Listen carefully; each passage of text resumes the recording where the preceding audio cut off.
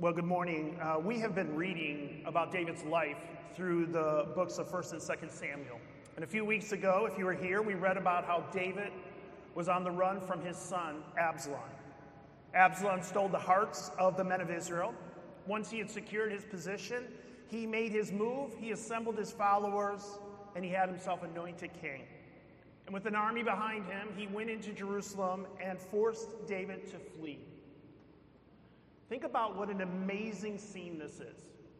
King David is driven from his throne, subjected to indescribable humiliation, not from a pagan enemy king, but from his very own son. Absalom's treachery and rebellion must have crushed David's heart. So this week and last week, we have been looking at these Psalms that are traditionally tied to this period in David's life. These are the songs, including Psalm 3 that we're going to look at in a moment, is what David wrote about during this painful time in his life. So I'm going to read Psalm 3 for us, and you can follow along in your order of worship, or just listen as I read. O Lord, how many are my foes? Many are rising against me. Many are saying to my soul, there is no salvation for him in God.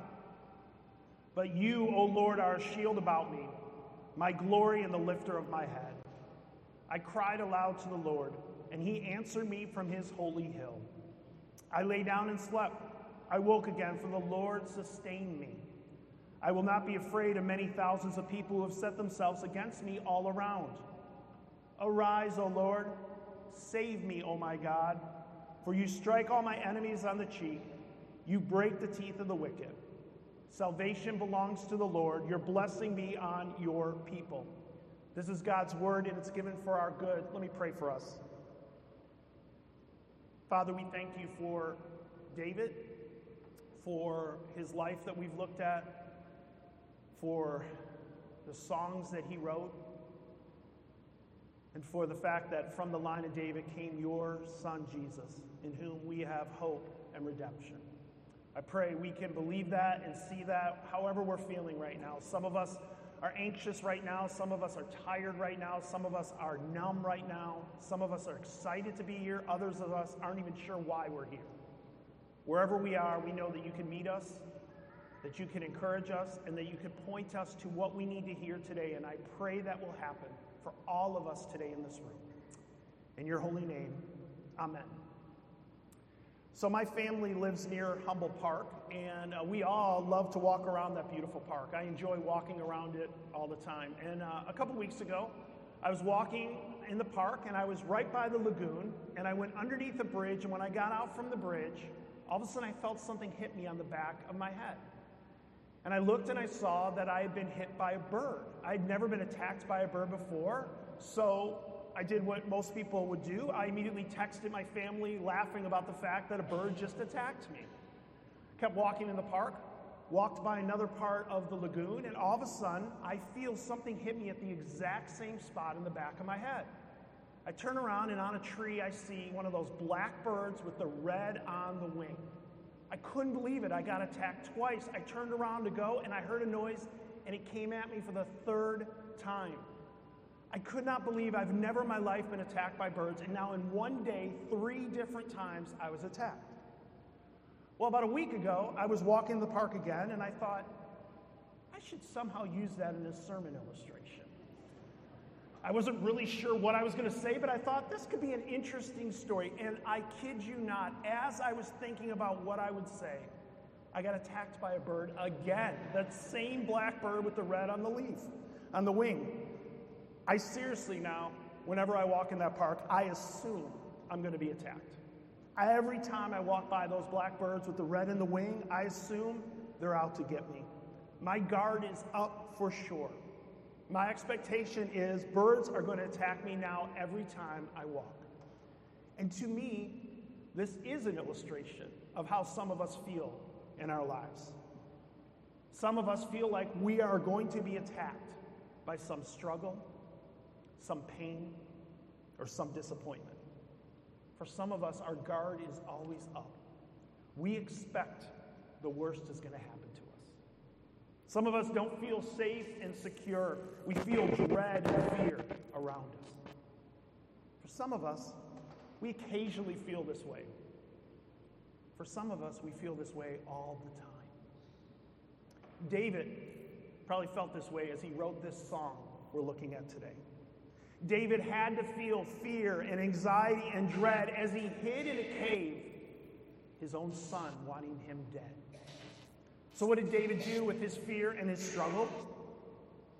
He wrote a lament to God. He wrote a song of questioning and doubting to our God. Brothers and sisters, we need songs like this in our lives. I'm very grateful that the book of Psalms has a bunch of these laments that we can sing. God wants us to be real, raw, and honest with him. He's big enough to hear our complaints. We live in a broken world. We live in a world where we all experience pain and suffering and where it often looks like evil is winning. But we also live in a world where I feel like we're encouraged to try to escape the pain, to deny the pain, to act like it's not that big of a deal. Psalm 3 does not do this. Psalm 3 is honest with the hardship and pain. It begins with a complaint to God. David is in trouble, and he lets God know how he's feeling. There is a staircase of despair in verses 1 and 2. Enemies are numerous, overwhelming in size, so David cries out, "How many are my foes?" They are aggressive. They're making the situation urgent. David cries out, "Many are rising against me." And they are mocking and debunking his faith and demoralizing his spirit. David sings, "Many are saying there is no salvation for him in God." See, this is a cry to God for help, and it's that very cry that enemies are mocking. Verse 2 has them saying that, you know what? There's no protection from God. God isn't here. God isn't listening. God doesn't care. Charles Spurgeon, a great late British preacher, writes this about this mocking that David is experiencing. He writes, "It is the most bitter of all afflictions to be led to fear that there is no help for us in God." It is the most bitter of all afflictions to be led to fear that there is no help for us in God. It is safe to say some of you in this room feel that way right now. Some of you might not believe there is any help for you from God because you've been waiting and waiting and waiting and waiting, and God does not seem to answer you. Some of you are struggling to believe right now. Some of you cannot understand, if there is a good God, why is our world so messed up? I've been there myself at times. It is not a good place to be. So what do we do? What do we do when we struggle like this? What do we do when it feels like everything is hopeless and the attacks are all around us? Well, in our psalm, we see a sudden shift in focus. And listen, David, in the midst of the struggles, not after the struggles are gone, not after he has figured it all out, in the midst of the pain and in the confusion, he turns from looking at self and his situation to looking at God and his glory. The paralyzing power of fear and dread is broken when we turn our focus towards God. Verse 3 has these great words that shift the focus. "But you, O Lord." But you, O Lord. It's a shift in focus away from the enemies we're saying, and even away from what subjectively David was feeling, to the truth of God's provision and salvation. David shifts his focus from complaints to God to confidence in his God. And like the progression of despair that we see in verses 1 and 2, in verses 3 and 4, we see a progression of confidence happening. It builds as he remembers God's provision. First, David calls God a shield about me, a shield around me. This is not like one of those shields that you hold in your hand as you fight with a sword. This is a shield that covers you completely, that covers up the whole body and protects it. David is acknowledging two things that are true about him and true about us as well. One, there will be struggles. There will be attacks.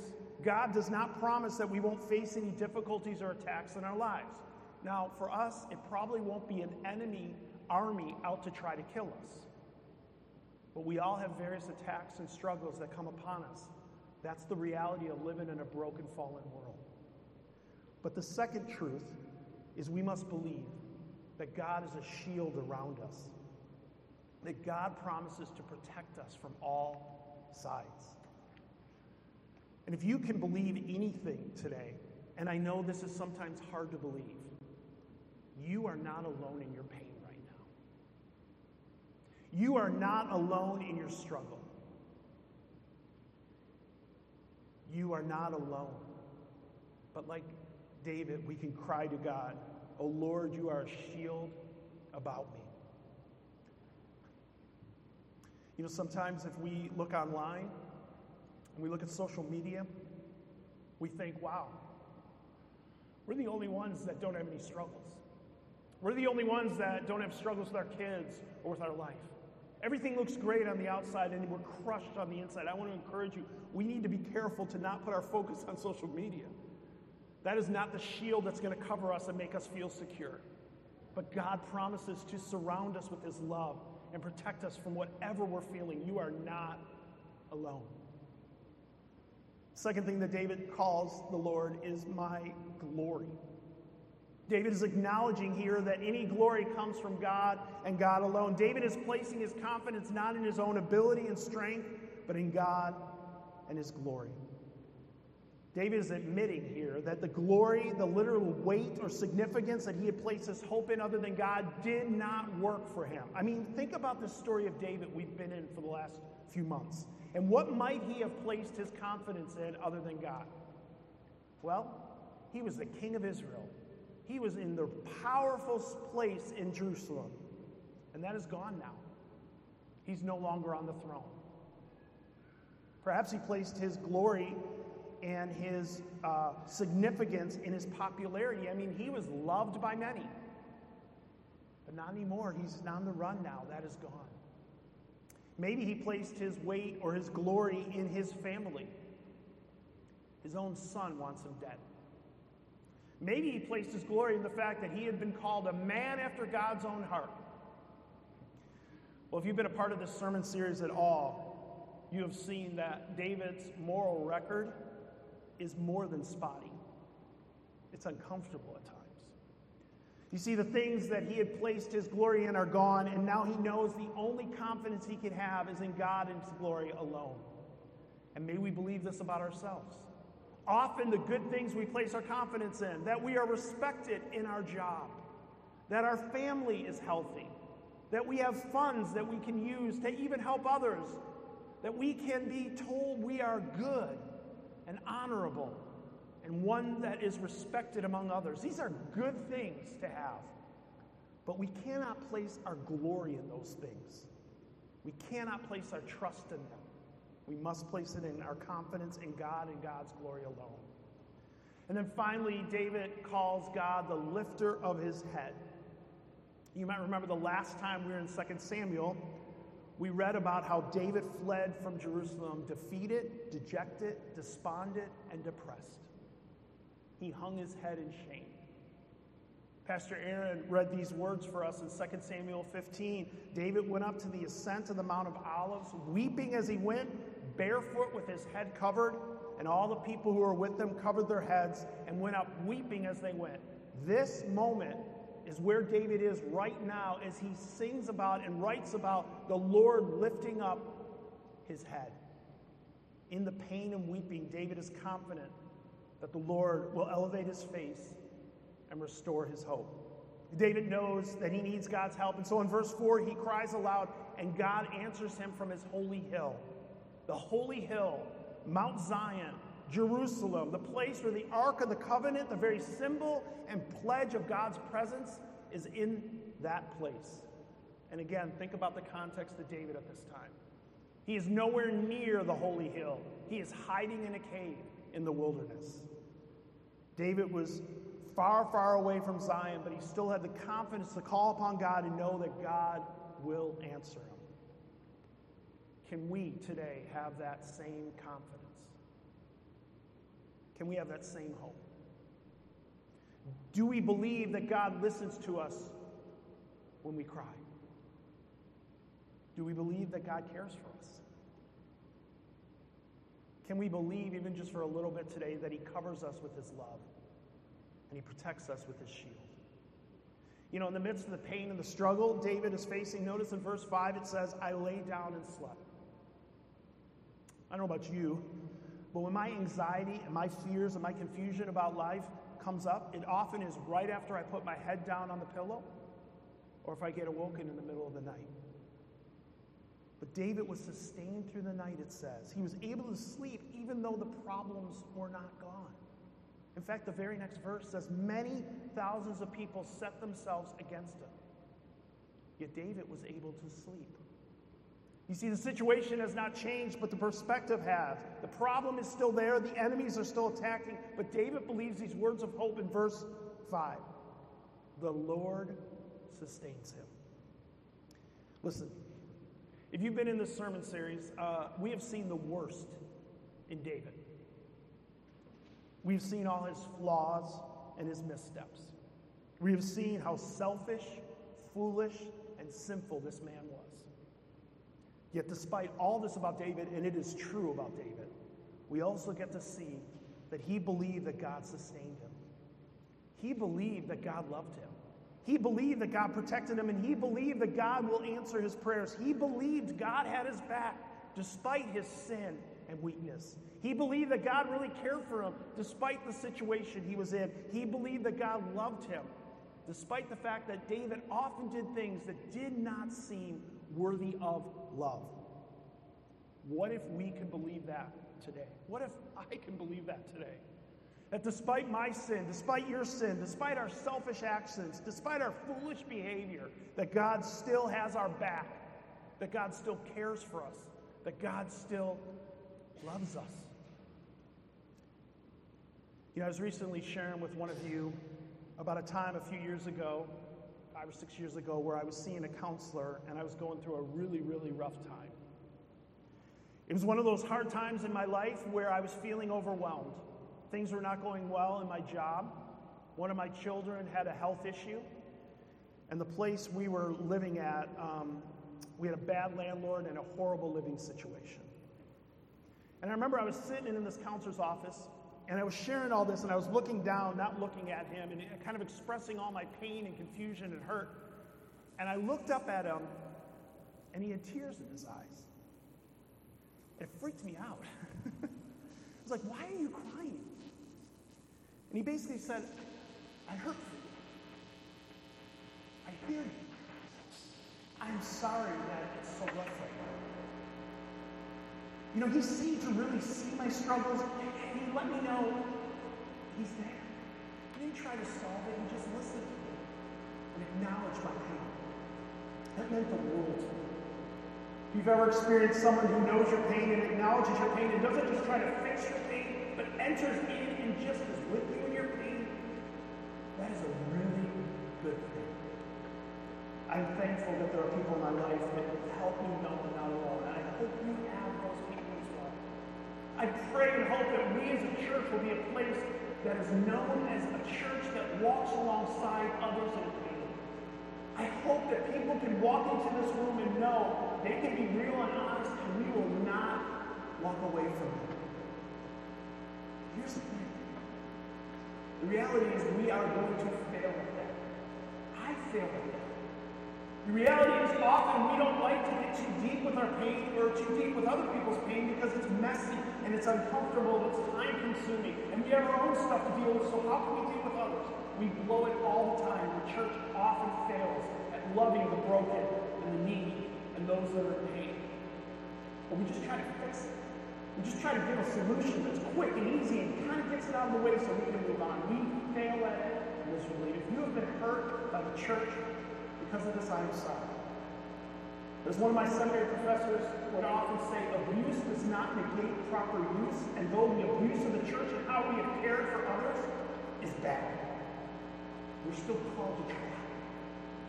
We also need to know that even though we might not be the one to be with someone in their pain, God promises to be with us in our pain. God has entered into this world as a human and experienced more pain and suffering and struggles than any of us ever will. And he knows what it's like to feel alone, abandoned, rejected. It is good to know that God is our shield and protector, that he promises to be for us. He cares and he loves us. And the more we know this, then we can, like David in the end of this psalm, cry out to God for help. David in verse 7 calls on God to arise and save him. He calls on God for divine justice and righteousness to prevail. David knows that God is listening, so he calls on God to do the very things he could not do himself, to save him from his enemy. And God does this. We're going to see in the coming weeks how God shows up in David's life and restores his kingdom, and how he overcomes David's enemies. And we too can have that hope, and we too can cry out to God, rise up and save us. We need your help. You know, after the 8:30 service, a woman in our church came up to me and said, I have some questions about your sermon. And she said, honestly, you keep saying David believed, David believed, David believed. What if I am struggling right now to believe? What do I do? And even before I can answer, she said, I have to believe what the last line of this song is. Salvation belongs to me. If it was about us in this room having enough knowledge and enough of our hearts and enough of our mind and enough of our actions to believe, we would fail every time. But salvation belongs to the Lord. If you struggle to believe right now, it is not about you. It's about God and what he does. I believe salvation is only brought about by God and God alone. And we need to rest upon that even when we struggle to believe, when we doubt God's goodness, when we're having a hard time, even just barely believing there is a God. God is present, and God offers us salvation. Salvation belongs to the Lord, and he promises to take care of us in our doubts, in our pains, and our struggles. May we believe salvation belongs to the Lord, and true blessings come from him and him alone. Let us pray. Father, may we believe that you love us, that you provide for us, that you care for us, that you listen to us, and that you're present with us right now. Lord, we hear in the Gospels about a great person of faith that struggled in faith and said to you what many of us need to say to you, Lord, I believe, help my unbelief. Wherever we are right now, help us to believe